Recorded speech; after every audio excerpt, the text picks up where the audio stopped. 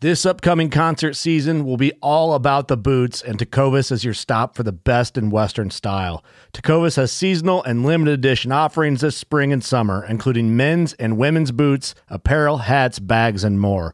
All Tecovas boots are made by hand in a time-honored tradition with timeless styles that are always on trend. And Tecovas has first wear comfort with little to no break-in period. It's hard to find this level of comfort paired with this level of style. Stop by your local Tecovas store, have a complimentary drink or two, that's WCB style, and shop new styles. The smell of fresh leather and friendly staff are at your service. Many stores even have leather custom branding to make your boots truly personalized. And with regular live music and events, there's no in-store experience like it.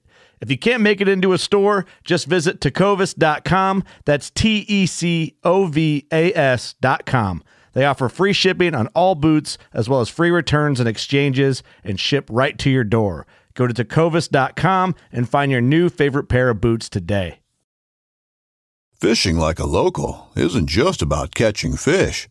It's about connecting with the environment and the people who call it home. It's about hearing the stories and traditions that have been passed down for generations and sharing unforgettable moments with the people you meet along the way. Fishing like a local is having an experience that stays with you forever.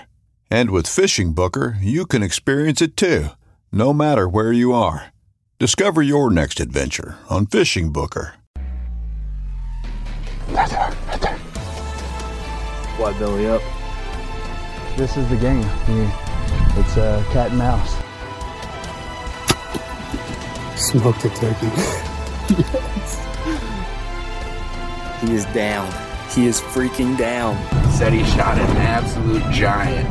Fall Obsession, baby.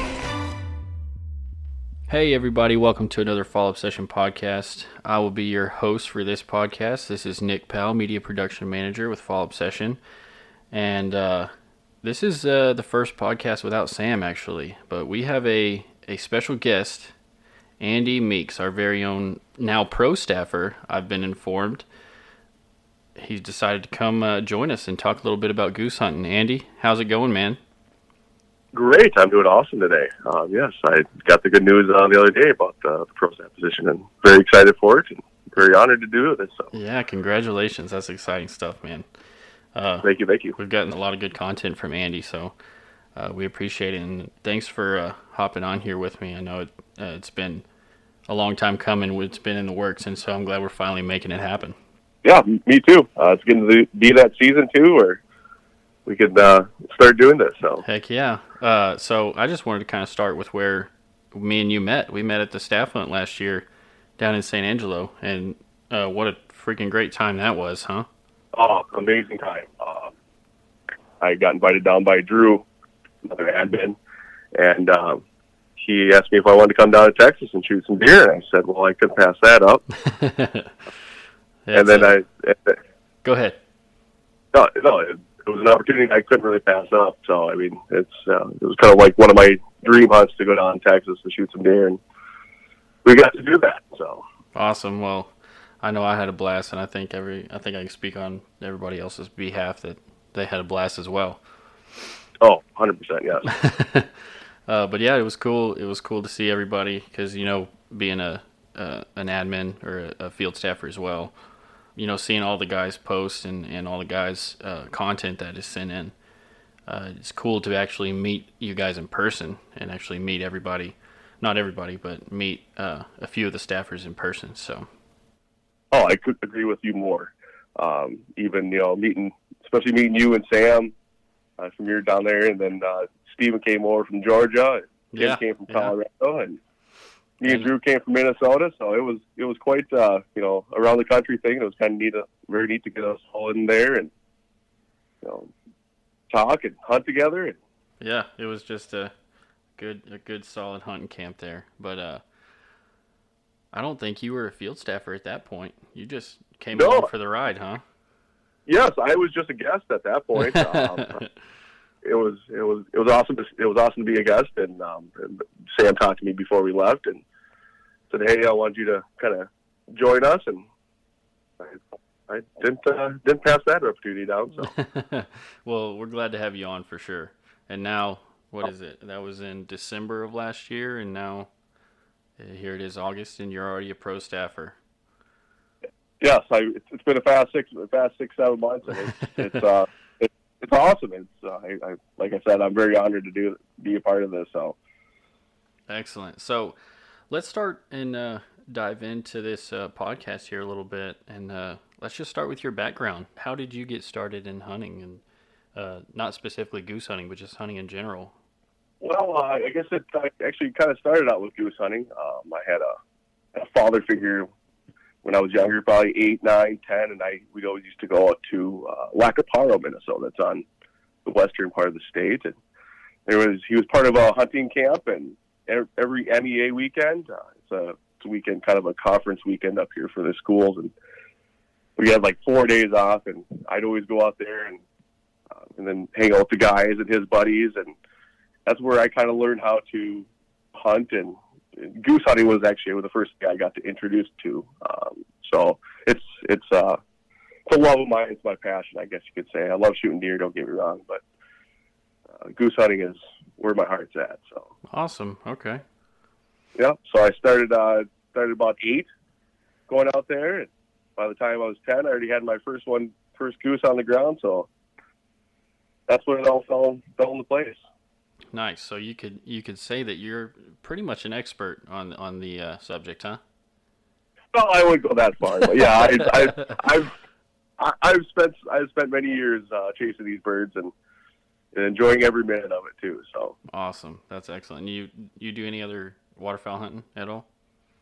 Oh yeah, I love to duck hunt. I got introduced to snow goose hunting about 7 years ago, and that has been my spring passion, I guess you could say. Gotcha. Okay. I love chasing those white birds up and down, the Midwest through Nebraska, South Dakota, and up in North Dakota. So. Gotcha. Oh, awesome. And I've been goose hunting one time, and so I have a fraction of experience in the subject.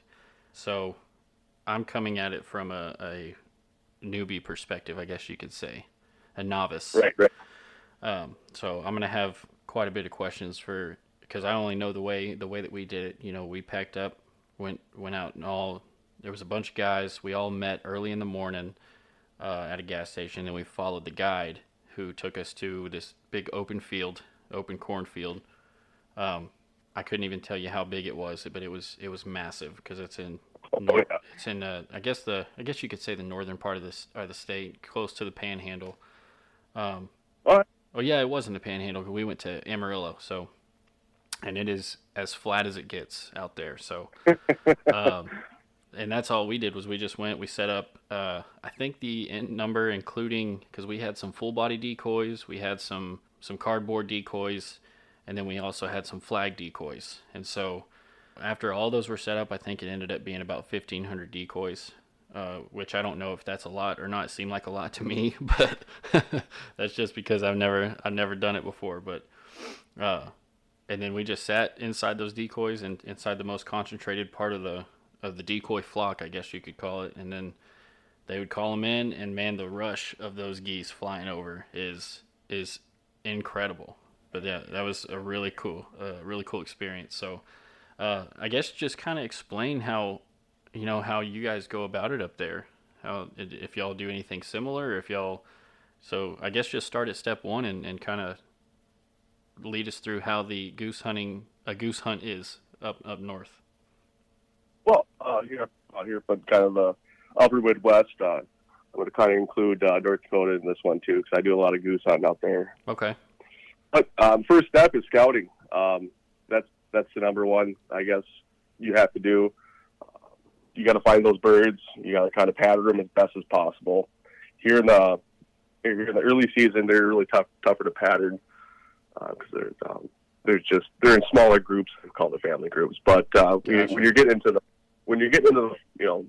the heart of the waterfowl season, yeah, scouting is number one. You got to make sure that look at them for a couple days. I mean, make sure they're going to the field, what time they're going to the field, and then when you get to that field, you got to find out where they're sitting on that field and what way they're feeding. Okay. And waterfowl wind is a big thing, a big player when you're hunting ducks and geese, and so you kind of have to play that too. There's many details that goes into setting up a spread, and like you said, 1,500 decoys a spread. That's a big spread, but I mean, in the heart of the season, when they're all flocked up like that, you want those many decoys out there, so it kind of gives them a safe. It looks like a safe place to land and stuff like that. Right, exactly, and that was one of the things that our guide told us was, he said, it was later in the season when we went, and so he was like, well, hopefully we'll get these geese to fall for our tricks because they've seen them all already, and so I guess having a bigger spread made it more appealing to come and land, or made them feel safer to come and land. So. Right, because by the time they get to you, I mean, they've been shot up in Canada, starting here pretty quick. I mean, I'm sure they're ramping up into Canada. I mean, they get shot from North Dakota, South Dakota, and Nebraska, Kansas, and through Oklahoma. So yeah, like the guy said, I mean, they've seen every trick in the book, and by the time they get to you, so when you get down that far south, you've got to have big number of decoys. Even when you even here later season, when they're all flocked up, you got to have a nice, decent spread to, so they have it seems like it's a nice, safe place to land. And, yeah. And hiding blinds is a different thing because they've seen all kinds of blinds, and that's another thing. Concealment is a huge thing. Gotcha. I can't emphasize that enough. If you hide yourself well, you're going to get geese and ducks and stuff like that. If you kind of half it, and they're going to pick you out every time. Gotcha. They're I know people call them sky carp or they're dumb birds. They're actually a pretty intelligent bird. Yeah. They're not as worrisome as a snow goose. I mean, you get some adult snow geese that have been around for 20 years, and they really have seen everything. So. Right. Yeah, and that was one thing that kind of surprised me when we went was because all we did was they had a little elevated like thing for us to lay on, and then they had these blankets that looked like the cut corn that we would lay over us, and they were telling us that because it was cold, so we had gloves on and toboggans and stuff like that, and they were like, you even got to cover up your face because those geese, their eyesight's so good, they'll be able to point that out. They'll be able to pinpoint your skin out of all these decoys and all the camouflage that you're wearing.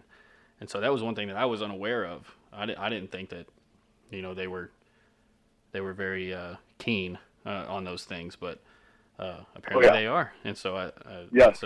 that's a big hot tip. Yeah, right. No, a very hot tip. Yes. Yeah, especially late season geese. I mean, they're usually in flocks of 50 to up to a couple hundred, and that's a lot of eyes looking down. Right.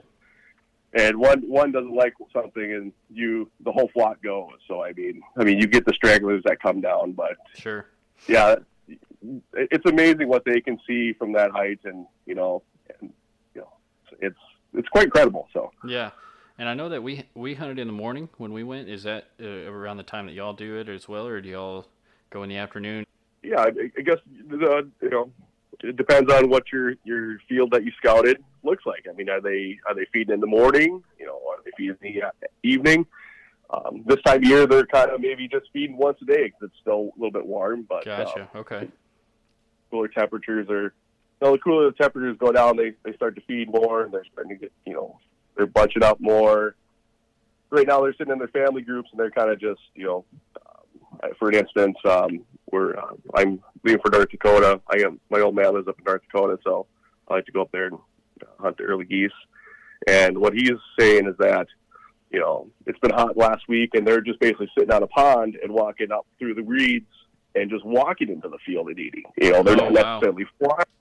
Yeah, so it's really tough to pattern those birds because they'll just sit on the water and walk right up to the field.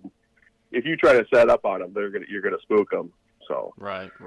For the early season, you got to do your homework a little bit, and early season's kind of I don't want to say a guessing game, but you kind of have to guess early season where they're going to go, unless they're patterning really nice, and then it's kind of a pretty thing. So yeah, and you kind of use that, you kind of use your scouting in any kind of hunting you use, or any kind of hunting you go out and do. So that's a great point. Yep, that I'd have to say that's number one on it. Basically, like you said, on most any hunting, you got to do your scouting, you got to do your homework, you got to try to figure out where they're coming from, where they're going, and what time. And that's perfect. I know there's multiple goose subspecies that you can hunt. Do you have a favorite or two? I know you enjoy snow goose hunting. I love shooting. Yeah, I love. So we get more of the lesser snow geese, the snows, the blues, and then you got another subspecies of that called the Ross geese. It's a little bit smaller than a lesser snow goose. We don't get the greater snow geese on like the East Coast does. But for the Canadians, we have the giant Canadians up here, the big boys. Gotcha. And we do run into a little bit of some lessers, some cacklers. Obviously, one of my bucket list goose, I have to say, is a white fronted or a speckle belly. Okay. I have not got one of those, and it's still on my list to do. So. Gotcha. We had a couple of those down here when we went. Yeah, a couple speckle bellies, so that was pretty neat. Yeah, you get. I believe you probably get quite a few speckle bellies down by you in late season like that.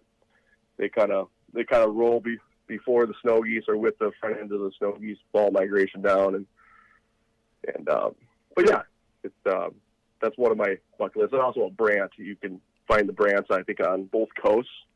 Okay. Upper Pacific. On the west coast, and then kind of on the east coast too, you get a lot of brant geese, and they're kind of a neat looking goose too that I have not got to harvest yet. So gotcha. Okay, so you get there in the morning, or you do your scouting, obviously, and then you get there to where you're going to set up, and then I guess it all depends on what time the geese are flying through. Is dependent on what time you set up. Is that right? Right.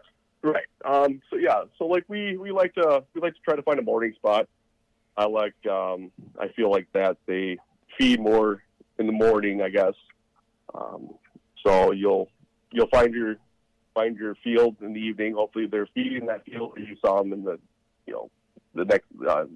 previous day in the morning there. And so we get there, 4:30 in the morning. Early season like this, we're probably setting up maybe 3-4 dozen, not too many. Okay. But when you're, middle of the season, you're got to get up at 4:30, 5 o'clock just to get out, maybe 500 decoys, So, I mean, the decoy spread kind of varies for, different times of the year. Like a lot of people run silhouettes now, Gotcha. in the early season because they're kind of, you get the younger birds, they're not that intelligent. Obviously, you have mom and dad there to kind of point that way, but it just seems like they're a little bit more dumb in the early season. Well, they're not educated as much. So. Gotcha. Okay, that makes sense. But when you're mid-season or late season, you're going to want your full bodies, and then you mix in little silhouettes to kind of fill in gaps and areas, and then kind of towards later season, they have flocked heads. It's a kind of looks like real feathers on them, and it pops. Okay. Especially right away in the morning when that sun hits that black head, and it's quite the scene to see. So. Gotcha. Those flock heads make it look more realistic instead of looking at faded plastic or. Right. But, right. Yeah. All these decoy makers nowadays they're all awesome decoys.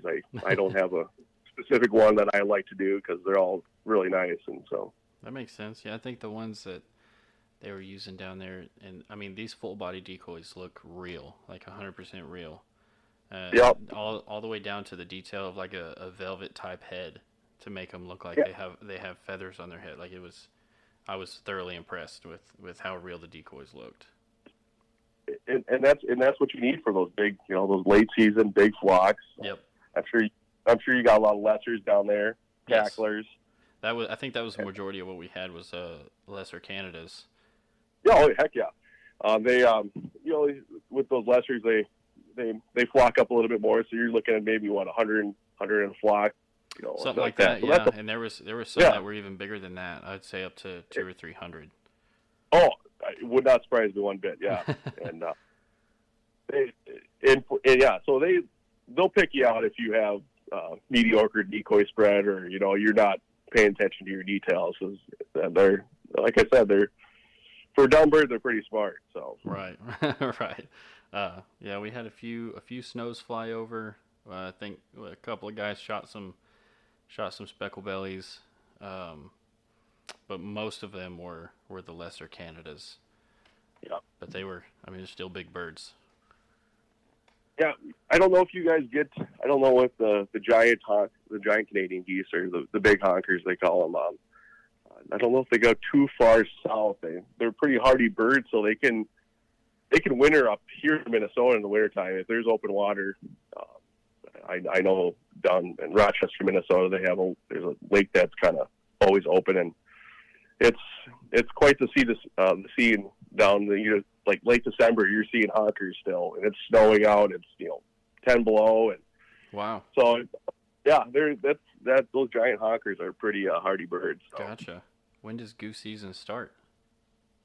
For us, I believe it starts Labor Day weekend here in Minnesota. Okay. I know North Dakota, where my old man lives. They start a early goose season, which is August 15th, middle of August. I guess it probably varies from year to year, but this year I believe it started on the 15th, and that runs to about the middle of September up there, and for us it runs to the 28th, I believe, this year, 26th of September. Our early goose goes from about 21 days, give or take, and then it's a week off. Then it starts duck season, which you can shoot both ducks and geese in.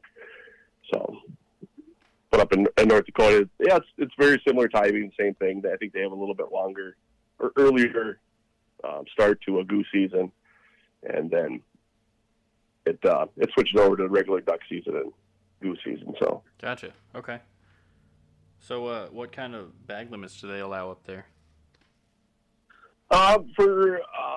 For Minnesota, I believe it's some parts. So there's intense harvest, some areas of intense harvest where they allow you to shoot 5 geese a day during the early season, and then it falls back to 3 during the regular season.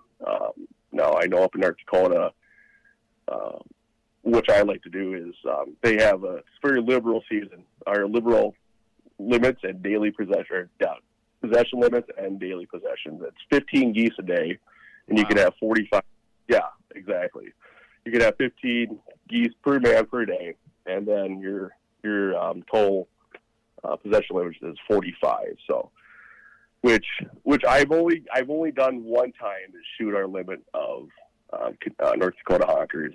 It was my old man, me, and a hunting buddy, and we shot 45 geese in about 4 hours. So dang. Yeah, so That's that's a lot of birds. And what everybody says, the hunting part's the easy, then the work becomes work when you're cleaning 45 geese. Yes, 100%. Because I think when we killed some, it was me and 2 other guys that came with me, and so I think our daily bag limit was 5, and so we had 15 to clean, and it took us a pretty good while to get those suckers clean. Yeah, it's no easy task with those feathers and stuff like that. Some people like to pluck them, and just kind of have a roasted goose. You can roast a goose, and I'll do kind of half and half. I'll cut the breasts out. I like to make goose jerky with them, and sausages like that. So I'll just breast them out. Some of them I'll take the legs; they're not beat up, or just have a couple of geese plucked and just throw them in the oven or do it on the grill. I've done both ways. Gotcha. Okay. So do you have a preference of what's your favorite? Boy, I I've had a couple of geese in the oven. You put some orange marmalade over them and spice them up a little bit. That's pretty darn good. I know a lot of people don't like the taste of goose. It's kind of an acquired taste, I guess. Sure. I've been eating them for a long time, so it's just news to me and old news to me. So, but I know the jerky that we make jerky, and I think it's phenomenal. It's awesome that we can figure out how to eat these birds fast, so we can go get more. There you go. So how do you go about making the jerky? I'm curious. Well, I got a slicer, like a meat slicer, and so I did a couple bigger ones, and they get a little dried out. So I like to cut them about a 1/4 inch, 3/16, and then season them up. I have a dehydrator, and I also have a smoker. Okay. So, it's half a dozen, 6 in the other. Gotcha. I like the smoky flavor. I like the smoky taste, so I do like it a little bit more in the smoker. But I've had some darn good goose jerky in the dehydrated too. So yeah, that sounds good.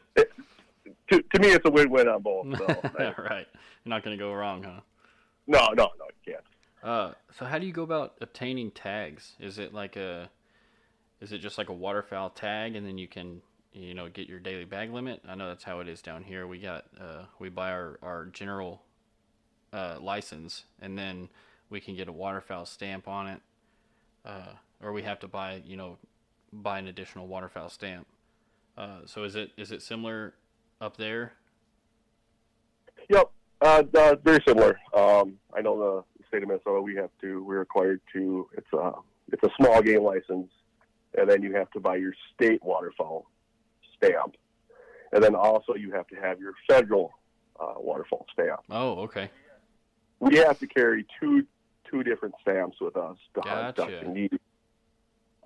I know, and then that's for the regular season. For the early season, I know in North Dakota you only need your federal duck stamp, and obviously you only need one federal duck stamp to go into different states. So once you have your federal, you're good to hunt. You just have to find out what else that state provides. Is it a state duck stamp, or is it just you only need the federal? So. Gotcha. Okay, because I think that's how Texas is all you need is the federal. Yep. I believe North Dakota is like that. I don't know South Dakota or Wisconsin. I guess I haven't hunted too much waterfowl in Wisconsin, or not at all, I guess. And for this early season, I know North Dakota's license is $50, so it's $50 from August 15th to September 15th, and that then once you buy your regular season, you get like 2 14-day. This is from a non-out-of-stater. I guess I don't know. I think the same thing applies for local. I guess I don't know that one, but gotcha. You get 2 7-day periods up in North Dakota, and you choose your first weekend, and then you have to choose both weekends, and you can't move it ahead. You can always your second weekend, so you plan on your first weekend as opener. And if you want to go up there, like say end of October when you got the big mallards coming down from Canada, and you got the snows are starting to trickle in, and specks are starting to trickle in. That's when I kind of like to go late October, early November. It's a good time to be out there. And for the state, for Minnesota here, I guess I don't know what an out-of-state license costs for that. Should look that one up, but no worries. For us, it's just we have to have 2 stamps and a small game license, basically, for here in Minnesota. Okay. But, yeah. It's not too bad. No, it's not too bad. I think the federal this year is still $27.50, mm-hmm. and then our state duck stamp is like $7.50. I want to say, or yeah. Yeah, and what's the limit on ducks? Is it different than geese? Yeah, so geese. In the state of Minnesota here, we can get during the regular season it's 3 geese a day, and then it's 6 ducks, and there's certain speculation, or we can only shoot 4 mallards or 3 mallards, and only 2 can be hens, and there's limits on the species of ducks too. So like we can only shoot 3 wood ducks a day, and 2 have to be a drake, or only one has to be a hen, or only one can be a hen. And so like canvasbacks, I think we only take 2 or 1 pintails. I think it's only 1 to 2. So they really limit on us on how many species of ducks we can kill per day. Sure. And I think it does help. It's just the conservation part of it. Right. I love seeing ducks fly around in the summer. I love looking at potholes and scouting different things and seeing how many there is. So right, yeah. Minnesota's technically not in the the duck making part of the country. You got North Dakota, South Dakota, back in the up in the Saskatchewan, and I mean that's where all the ducks are basically made every year. So okay, but we get our fair share, especially on the western part of the state. I'm kind of more southwest central there, so we do get a lot of breeding. Mostly it's wood duck and teal. We do get a handful of mallards up here, but we like to wait for the late season when those big Canadian mallards come down. Gotcha. Then it's a riot. Yeah. So I do have a question about like when you are duck hunting, and because you do have the daily limits on different species. How do you tell like oh we've already gotten 3 teal or whatever the limit is? How do you tell if it is a teal that's coming in? Obviously, the mallards are pretty easy to distinguish because of the green head, but I guess you just do they get close enough to where you can tell, or? Yeah, they get close enough you can tell. Also, just the way they fly and what kind of groups they're in and how high they're flying and how they react to decoys. I mean, I know divers react to decoys a little bit different than teal do. Teal are fast little ducks, and they'll fly a decent sized flock. I mean, probably between 7 to 15, and they're screaming across the lake. We hunt a lot of potholes and up here in Minnesota, and so just in the way they fly, I know wood duck flies a little bit different, just the way their body shape is and the wing shape is, and their calls. Obviously, the sounds that they make. If you listen carefully, a wood duck drake or wood duck hen sounds different than a mallard hen. It's more of a whistle, and same with the teal, and so there's a lot of things you can tell and pick out. It's okay.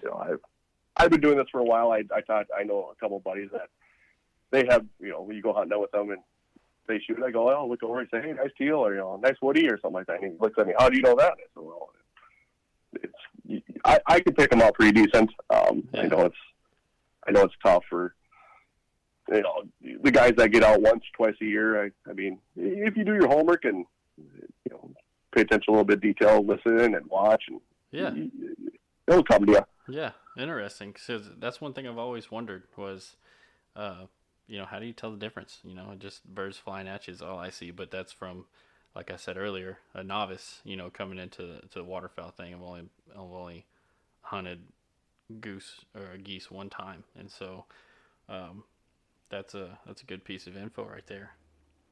Yep, I would have for me it's the body shape, how fast how they're flying, their wing shape. Yeah, makes total sense. Yep. So, do you cook ducks similar to the way you cook geese? Yes and no. I like to if it's a mallard, you pluck them. I'll pluck a couple mallards here and there, and put a kind of like a beer can chicken. I like to do that with a duck. Yeah, it puts a little bit of moisture back in the meat there. It's ducks and geese are pretty meat. It's easy to dry them out, overcook them. They do cook fast. So, another way I like to do is just oven roast them. Just pluck the feathers, cut the legs, gut them, take the head off, and season the outside, and just put them in the oven and roast them. And there's certain ducks. There's certain ducks I like to eat better than other ducks. Obviously, everybody likes eating mallard. I think wood duck is just as good. You get those teal with green wing or blue wing. They're tasty little creatures too. but when you get into the divers that kind of feed a little bit more off the bottom and stuff like that, they're not going to fields of wheat and barley and corn, stuff like that. They're a little bit darker, and they're a little bit stronger in the wild taste. So okay, that was going to be my next question. Was do they taste different? But and if they do taste different, does it? I guess that depends on their diet. Yes, I big firm believer in different ducks taste different ways, and the teal, the mallard, they're similar tasting, like that. And the wood duck, I think, is a very good tasting duck. Bluebills, canvasbacks, you can make jerky out of them or mix them with mix them into a sausage or something like that. And okay, that's pretty good. I know we like to do a lot of Italian sausage and brats and stuff like that. So you're making me hungry. I know, right? Oh, I just have. If you don't have anything else to ask or to add, I have one more question. Oh yeah, shoot. What is the big deal with banded birds? Oh yeah, that's because I know that is one thing that I know about the waterfowl industry is that banded birds are like guys collect them like the bands, and they got the big what do you call them? They're the calls. What the calls hang on? They're just all the way around it. The lanyard, yeah. Yes, the lanyards. Yeah, they put on that lanyard, yeah. That's you shoot a banded duck or goose. That's like your prize for the day. I trust me. I love. I've only shot one band in my life. Actually, tell the truth, it was my first goose I ever shot. Nice. It was a banded goose. But that was 25 years ago, and I have not shot another one since. So I know some guys are maggots for them. I mean, it just seems like they always shoot a banded duck or goose every year. Right. Some people go after that. I mean, I think it's a neat thing. I mean, I like how they band them. It's it's kind of a neat reward, or it's a prize for shooting that goose. Yeah, trophy in some sorts. Exactly, yes. I know they do a lot of different kinds of bands. They do neck bands and different leg bands, and I mean, yeah, you shoot a neck band. A neck band is a big thing. Okay, I didn't know that. That's kind of like a waterfowler shooting a neck band is kind of like the holy grail for. Gotcha. Interesting. Okay, and because I know you can. Don't they have like a number or a code or something that you can call and kind of get the story on that bird that the band was on? Yep. They have put a number on there. The U.S. Fish and Wildlife Service. They put numbers on there, and now they used to, back in the day, you had to call it in, and then they send you a piece of paper, like a little certificate of saying, where this bird was banded, and how old this bird was when it's banned approximately. It's never specific enough. Like they don't say like March 1st of 2015 or something like that. But they give you approximate age and the sex of the bird, and so it's a neat. I think it's one of the funnier things to get when you're hunting. So yeah, that would be pretty cool. Like if they had it for not just waterfowl, but if like say a deer had which I know they collar deer, right, usually, but if it happened more often, it was more of a pronounced thing in other species besides waterfowl. But because it would be cool to hear the story, behind what you just killed, because Oh, exactly. You never know. But do you remember the story of your banded bird? Where it was from, where it was banded, how old it was, and all that stuff? Oh, it was. So I shot out Lac Barrow, and it was banded in Fergus Falls, Minnesota, which was a little bit north. I believe it was a 3-4-year-old bird, and it was a female, and so that was, call it luck.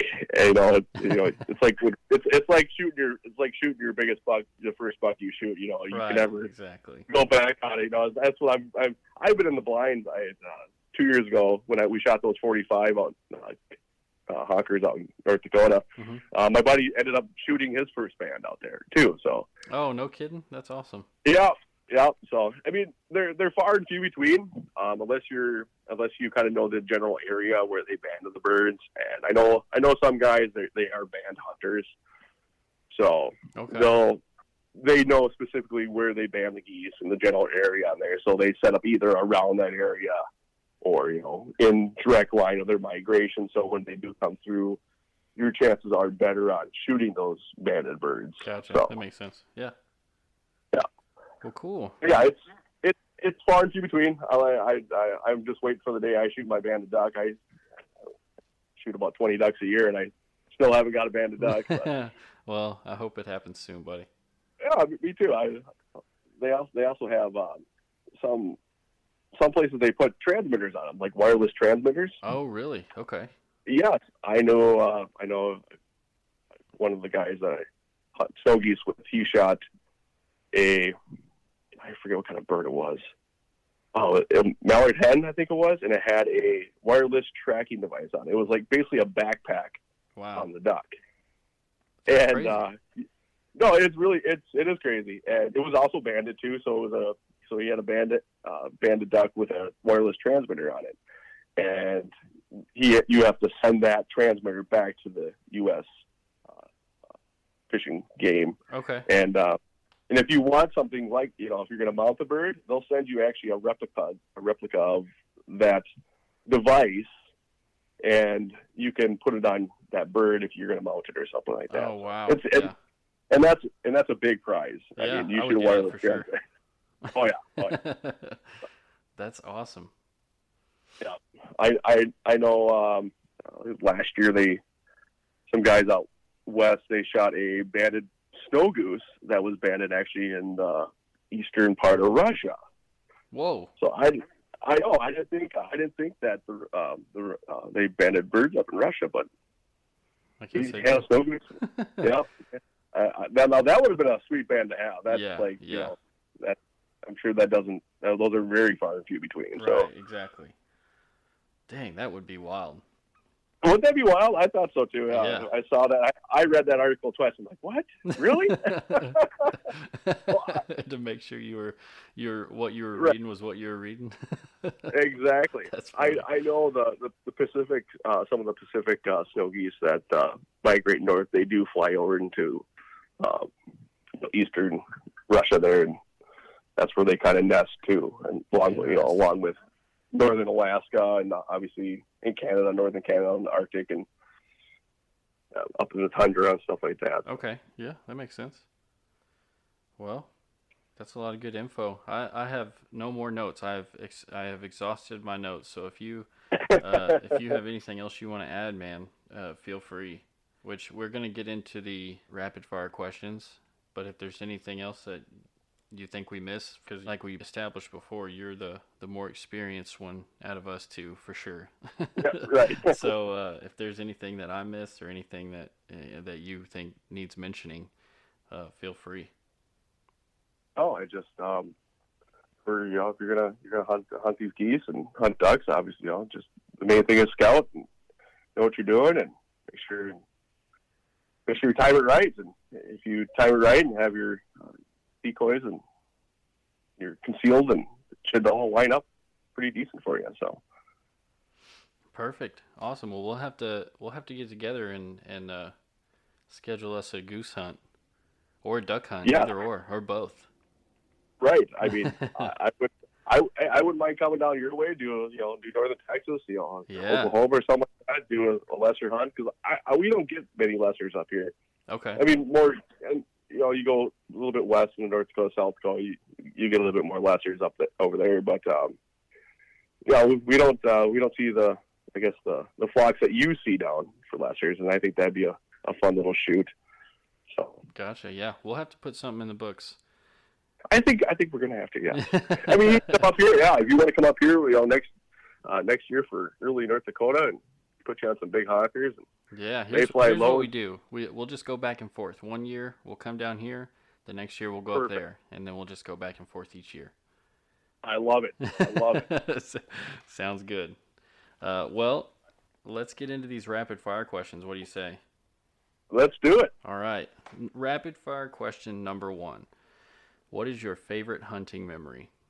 My favorite hunting memory. Probably my favorite hunting memory probably has to be my bear. I shot a black bear when I was 15, Whoa. and that was it was at the cabin. We have a cabin up in northern Minnesota, kind of Cross Lake area, and that was my first big game animal I shot was a black bear. So Gotcha. I have to say that, and the story behind that was quite crazy too. So, but we got time if you want to share it. So yeah, I was 15, and we get to bait them up here. Okay.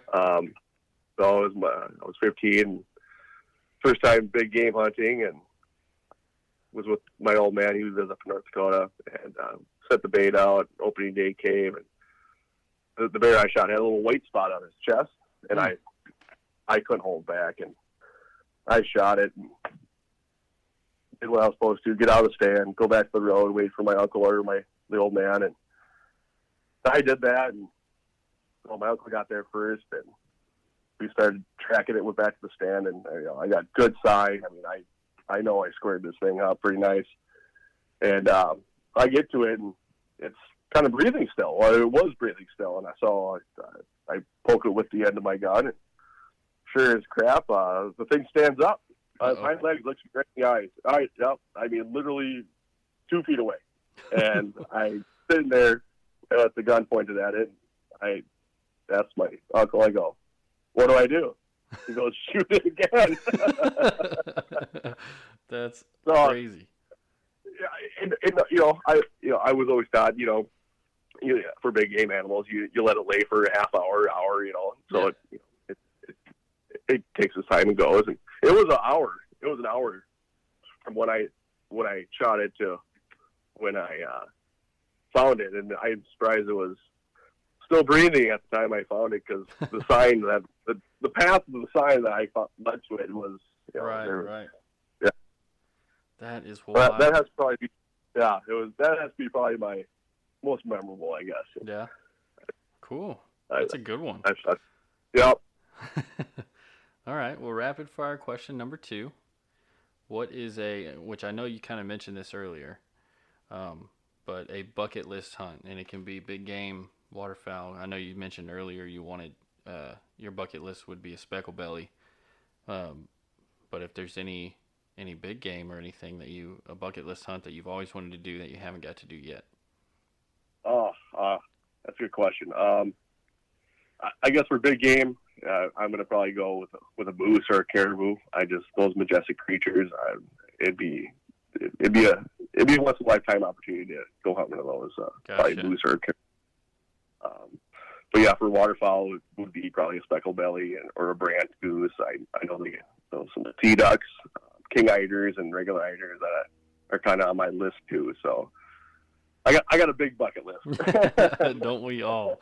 Don't we all? Okay. Well, rapid fire question number 3, and you kind of answered this earlier, so it might just be the same answer, but no big deal. What is your biggest piece of hunting advice related to waterfowl hunting? Like, if there's one thing that the listeners need to take away from this podcast, what do you think it should be? Well, I'm gonna throw 2 in there. I'm gonna go scouting and concealment. Perfect. You got to scout. You got to. If you want to have a good hunt, you got to scout, and you got to get permission on the field that you want, or if you have the permission already, and you got to know where they're in the field.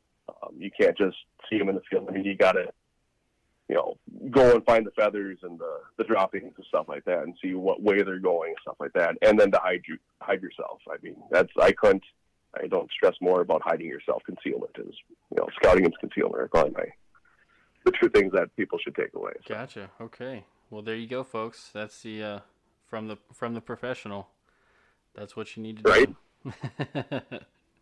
Well, awesome, man. Andy, I appreciate you coming on here with me and talking about this. It was a good conversation. I actually learned some stuff, so I'll be keeping that in my old noggin and using that. So hopefully they pulled some nuggets out of it too. So I really appreciate it.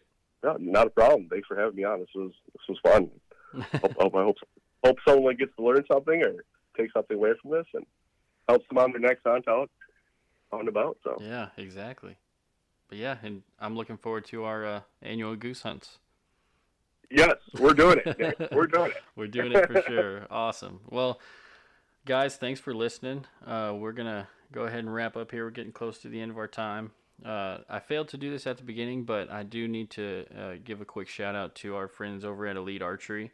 They have taken awesome care of us. This year I'm shooting the Ritual, and I could not be more happy with this bow. It is insanely quiet, insanely smooth. If you have not shot an Elite, go to your local archery shop and shoot one. Take the Elite Shootability Challenge, and you will not be disappointed, I promise. Andy, thanks again, man. I greatly appreciate you coming on here. Thank you very much, Nick. All right, guys. If you haven't yet, go check us out on social media, YouTube, all the platforms out there. Go check us out. And go to our website, www.fallobsession.com. We got all kinds of awesome content on there.